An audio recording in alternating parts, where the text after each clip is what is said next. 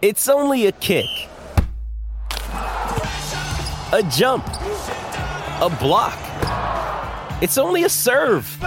It's only a tackle, a run. It's only for the fans. After all, it's only pressure. You got this. Adidas.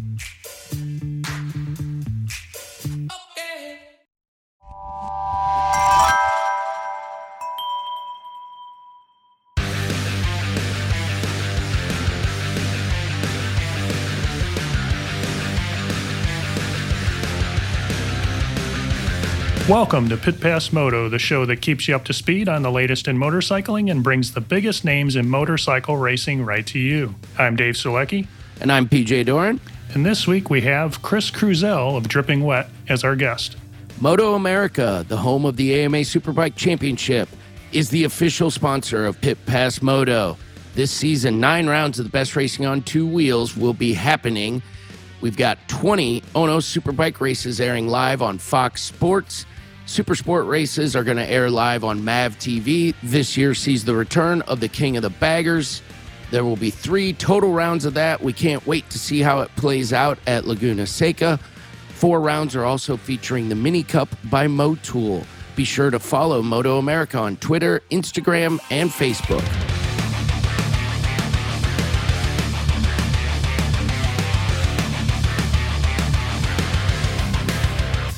This week's Pit Pass trivia question is, name the youngest rider to win a professional AMA motocross race, and what event and year did this happen? More on that after our interview with Chris Cruzel.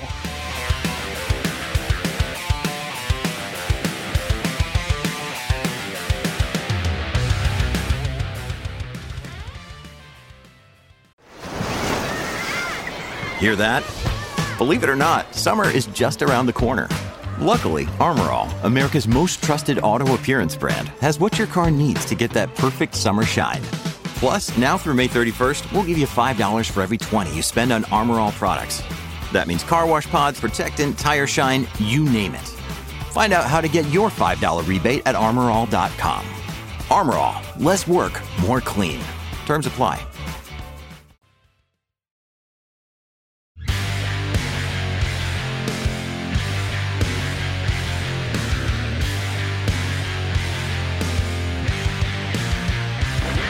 Welcome to Pit Pass Moto today. The man behind Drippin' Wet, Chris Cruzel. Chris, thank you for taking the time and joining us on Pit Pass today. How you doing? Good. How you doing? Thanks for having me on. It's been a while since we talked to you. I myself, Chris, am a customer of yours, so I have reason to reach out to you on a somewhat regular basis, and you do beautiful work. I could sing your accolades ad nauseum because you helped me personally with my logo design in its original phases, and your artwork has just been amazing. It's held up wonderfully over time. So that begs the question, how did you get started doing what you do at Drippin' Wet? I actually bought some stickers that were garbage. I said I could do better. And I didn't know how, where, what to start off with, and just looked into it and kind of started from there. And so now this is, correct me if I'm wrong, 100% of your career. Is that true currently? Yes. But that hasn't always been the case, correct? I mean, this was a side hustle for a long time?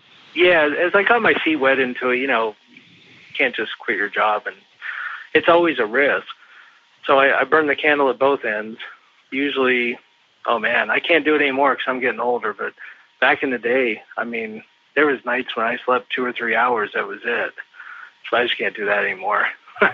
I could imagine as somebody starting a business, you pretty much got to live the business for a while until it takes off. But I'm kind of curious. I know a lot of businesses today do business, I guess, less conventionally. I mean, is a lot of your business generated by word of mouth? People see your work, or is it social media, or do you do a lot of advertising in some ways to drive business? I don't do any advertising other than social media. So it's all pretty much word of mouth. But I do try to get out to as many races as I can just to have a personal presence. I try to get out to some CCS races. It's been a while since I've been to a Weir race. They don't come up in the Northeast as much, in the Mid-Atlantic region. And I try to get to as many Moto America races as I can. The last couple of years has been a little harder just because there's so many last-minute orders to get to the track, and it's just hard to work like a 15, 16-hour day, then 3 hours later jump in a car and drive 13 hours, to Road Atlanta. So I unfortunately I had to skip Road Atlanta this year. I planned on going. So I went to VIR. I'll do Pittsburgh. I'll do Jersey, and I'll probably do Barber just because it's the end of the season and things should be semi-normal by that point. I mean, we're pretty busy year-round, but I think I'll be able to sneak away and go to Barber. Chris, are you still a one-man shop, or have you gotten so big you've got to have minions now? No, well, my wife would kill me if I said I was a one-man shop. She's a big part of it, but she doesn't do any of the design or the printing. She mainly does packaging, shipping, all that stuff, which, believe me, is a ton, of help. But no, we're pretty much just me and her. We just work out of my house and pretty much work. It's all I know how to do is work anymore. You get used to working 7 days a week, 15, 16 hours a day. And on Sunday, I cheat a little bit, but pretty much you get so used to doing it, that's all you know. As a matter of fact, the power was out for 2 hours here before, and it's hot out. It's like 95 out, and I'm like, oh, please come back on. So my AC is working. But I didn't know what to do for like 2 hours. I couldn't do anything on the computer. I couldn't do any printing. I just couldn't do anything. So it was a weird feeling, just not working. That is a sign that you are well ingrained in the system you've created for yourself. You do some of the coolest graphics for some of our favorite racers. Here on Pit Pass, I get to talk to racers all the time. I was very recently at a Moto America event up at Road America. I'll be going to Brainerd here shortly. I'll be at Barber as well. What other areas? So it's well established. You're in the Moto America paddock. Your work is there. New racers seek you out. Are you in other forms of motorsport, other types of motorcycle racing? Are you in the off-road world as well? Just some supermoto for some of the guys that train. I don't do a lot of off-road stuff. The last thing I did that was motorcycle racing was I did a car in the Rolex series a few years ago. It was the J-Lo TRG Porsche. I'm still kicking myself in the ass for that one. They offered for me to take a couple laps at Watkins Glen, and then I was just too busy and couldn't get up there. And it was a 911 RSR, which that would have been pretty badass to drive. Oh, yeah. Just motorcycles mainly. And road racing, somewhat specifically, the supermoto bikes, obviously they're motocross bikes of a form. And so the graphics, I'm sure you're doing the full die-cut Fender decals that actually fit the bike, right? Oh, yeah. Yeah, I actually did a little bit of a volley stuff, too, for the kids out at Road America in the Ridge. Oh, right on. That new Mini Cup. That's awesome. Getting involvement on that stuff. Well, including Mini Cup, I think we had 11 podiums this weekend. Right on. So you've got a whole host of guys that you're working with that are also young, which means they're going to be with you for a long, long time. How does it work for a racer when they get in touch with you? Somebody at the Moto America level, for example, is there a cost? I know I gladly pay you whatever you ask for your decals because they are a cut above and they're absolutely worth it. Do you sponsor racers in a fashion through your decal work for them? We do a select few. We have to budget it like any other company, though, and we usually kind of set those later in the year. It varies, of course. HSBK is 15 minutes from me. They keep me busy putting stickers on bikes. That's on Baz's bike, so that's a little bit of a, that was like 5 sets to start out with. And then, of course, I think Westby ordered 7 or 8 or 9 sets in the beginning of the season. So it's good when somebody orders a whole bunch of sets. I know some people can't budget for that kind of stuff, but it almost gets it out of the way for a while, unless they have a really bad year. And then, of course, they need more, but, you never know. That's really cool that it's every season. So I'm sure as team sponsors change, little changes mean new graphics in a lot of respects, I'm sure. Do you do stuff off the bike as well, like helmets, leathers, anything? Because your logo's certainly transferred to other applications in the racing world. I've done a bunch of helmets. I take a different approach. Some people wrap a helmet completely, but the average person doesn't know how to wrap their helmet. There's a little bit of an artwork to it, and you got to stretch it and cut around the vents and all that. I do mine kind of in sections, so the average person could just get them in the mail and put them on. instead of one big giant sheet, it's, pre-made for. But the only thing is I don't have all the helmets. I have Shoei X14. I've got the Bell Race Star, AGV, Pista, and I think the GP is the same as the Pista, the same shell, and a 6D. So it take a little while to make up the design, the template pieces, and then of course then you got to work on designs. But it's just, like I said, we just work all the time. There's always something to do, always something new to start doing. So this keeps us busy. Chris, I'm curious. You said at the top of the show that what led to this pathway in your career and your new business was you bought a crappy decal and thought you could do a better job. What's some of the trends? What have changed? Is it the materials? When I buy a graphics kit, I'm just blown away at how easy they are to work and get into place and stretch, and they form better. I mean, what are the things that have changed over the years that have made that better for you? I think that the technology is always changing in that market. You just don't notice it because it's a sticker, but they do use different materials. Some places their formula for their vinyl might be more stretchy than others. Some of the clear that you put on top might be a little glossier than others. So they kind of make changes too. And then recently I actually upgraded my printer. It was old and parts were becoming obsolete for it. So I ended up getting a brand new one a couple months ago. That one is amazing. I mean, you could hook it up to a phone or an iPad. Runs very clean compared to the other one, constantly doing maintenance on the other one. This one's super clean, quiet. Technology just changes so much in that kind of any electronics. The way I look at graphics is if your helmet, bike, whatever, it should look like it comes out of a race hauler, a pro team. If it can't, then it's just numbers on your bike or whatever. If I rode Baz's Ducati or Skoltz's R1, I'm not going to go as fast as them because I just don't have it. You have to have some kind of ability to make these kind of things, a creative, something in the back of your mind to come out with stuff. If you don't, then you're just making stickers, I guess, at that point.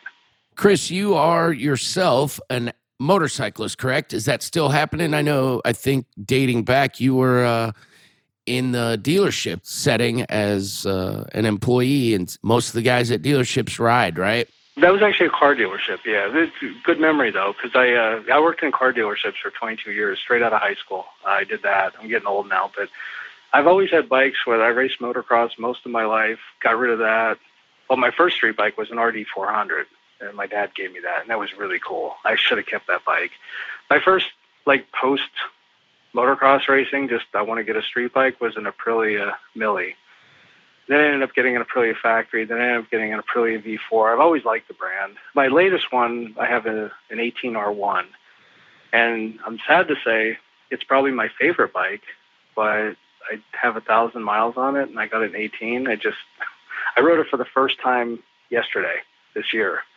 It's just been so busy, I just don't have time anymore. And I have to make time because I don't want to not have a motorcycle and not go riding, because I only went out for an hour and it was one of the best hours I've had this year probably. It is exactly the thing that brings us all to racing, and I feel your pain, Chris, as an employee at a motorcycle dealership. It directly impacts how much you ride. I find that I ride less now than I did before I was an employee at a dealership, when I was actively racing and doing the track days and everything else that go along with wanting to be a better racer. Do you get to do track days at all? It sounds like not much. If 1,000 miles since 18, you probably haven't had her to the track yet. Actually, once. And kind of a shout out to Team Promotion. They're close. They were at Pocono, which is close to me. And I just went there to see some friends of mine. I rode up and they asked if I wanted to go on the track. I had never been on a track before. And I said, sure. And I was slow. The banking was fun, though. I wasn't slow in the banking because that takes zero effort. I don't know why people get all worried about banking, but that was the only place I was fast at because I could just hold it wide open. But everywhere else, I was kind of slow. But I had fun, got to rough up my tires a little bit, just do the whole thing. But whenever I ride, it's almost, I won't say it's a chore to go riding, but it's a good thing when you think about it, though. I only ride with a full suit, boots, gloves, everything. I would never go out. I don't even like the street to begin with. I think people in cars are just, looking to try to hit you almost, it seems like. I'm fortunate enough to live near the Pocono Mountains, so I'm 5 minutes away from just being on deserted roads that are uphill, downhill, windy, usually no cars on them. So I'm kind of fortunate where I ride, but everybody out there, you should definitely just dress for the crash, not for the ride. It's hot. I know weathers are hot, but hey, if you're moving, you're fine.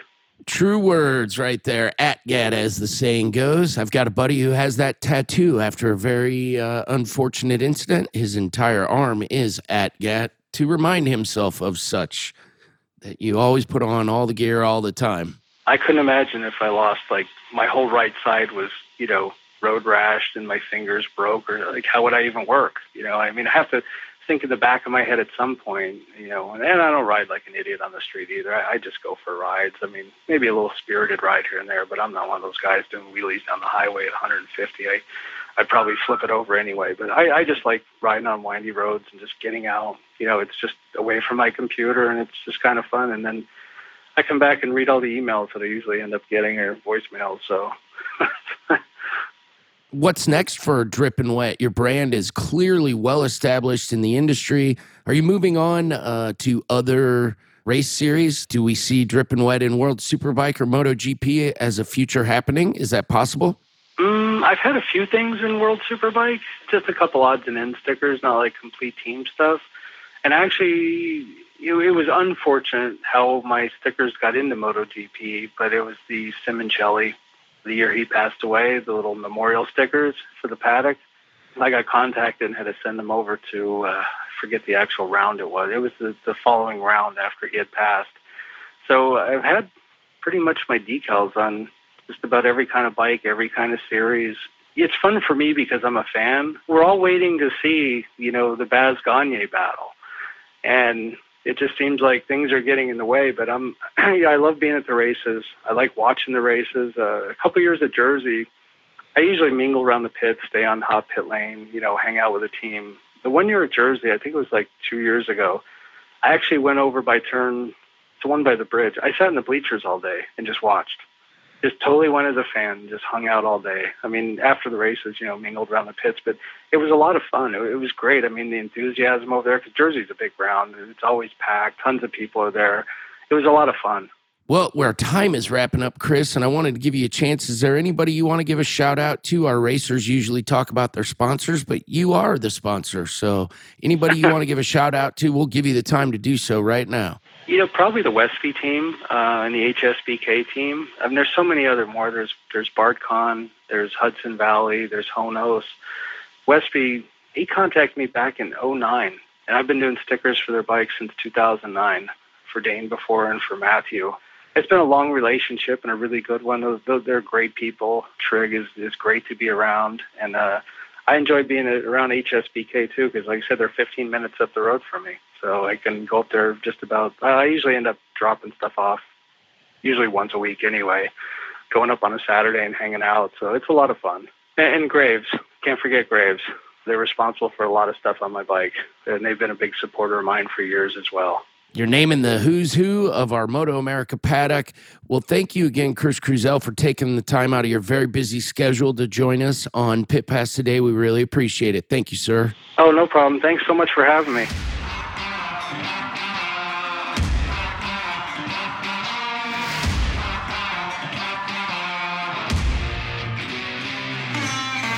This week's Pit Pass trivia question was, name the youngest rider to win a professional AMA motocross race, and what event and year did this happen? And the answer is, of course, Robbie Reynard, who was 16 years old when he won the Steel City Motocross National 125 class in 1993. An impressive ride for a 16-year-old kid against some of the fastest guys in the country.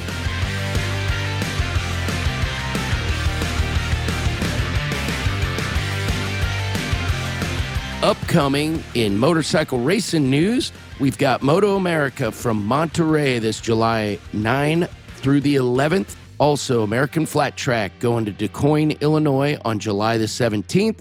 The Dutch World Superbike race will happen July 23rd through the 25th.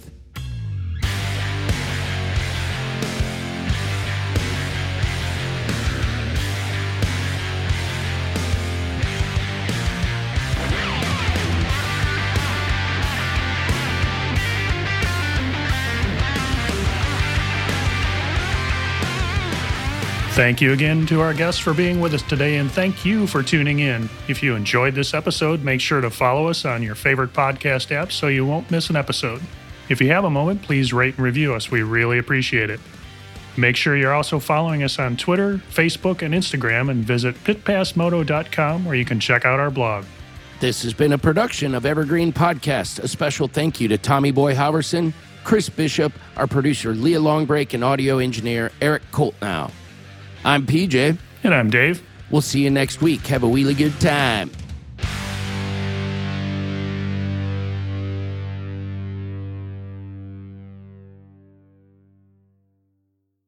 Don't you know that you're a grown-up? I'm a grown-up. Me too. Yep, me too. But these days being a grown-up can really suck. Luckily, we're grown-ups who grew up in the coolest generation. We had video arcades. And also some of the best TV and movies ever made. We lived the origin of awesome consumer electronics. The list goes on and on. Yep, Generation X. Exactly. And we're Gen X grown-up. Every week, the Gen X Grown Up podcast explores media, tech, toys, games, and more from both yesterday and today. Through the eyes of Generation Xers who absolutely love that stuff. You can find us on iTunes or wherever you get your podcasts. Or find us on our website, genxgrownup.com. Life sucks as a grown-up. All right, you think that was good enough? I hope so, man. I'm tired. Who listens to a promo on a podcast and then goes and listens to a different podcast? Right. I've never done it. No. Right.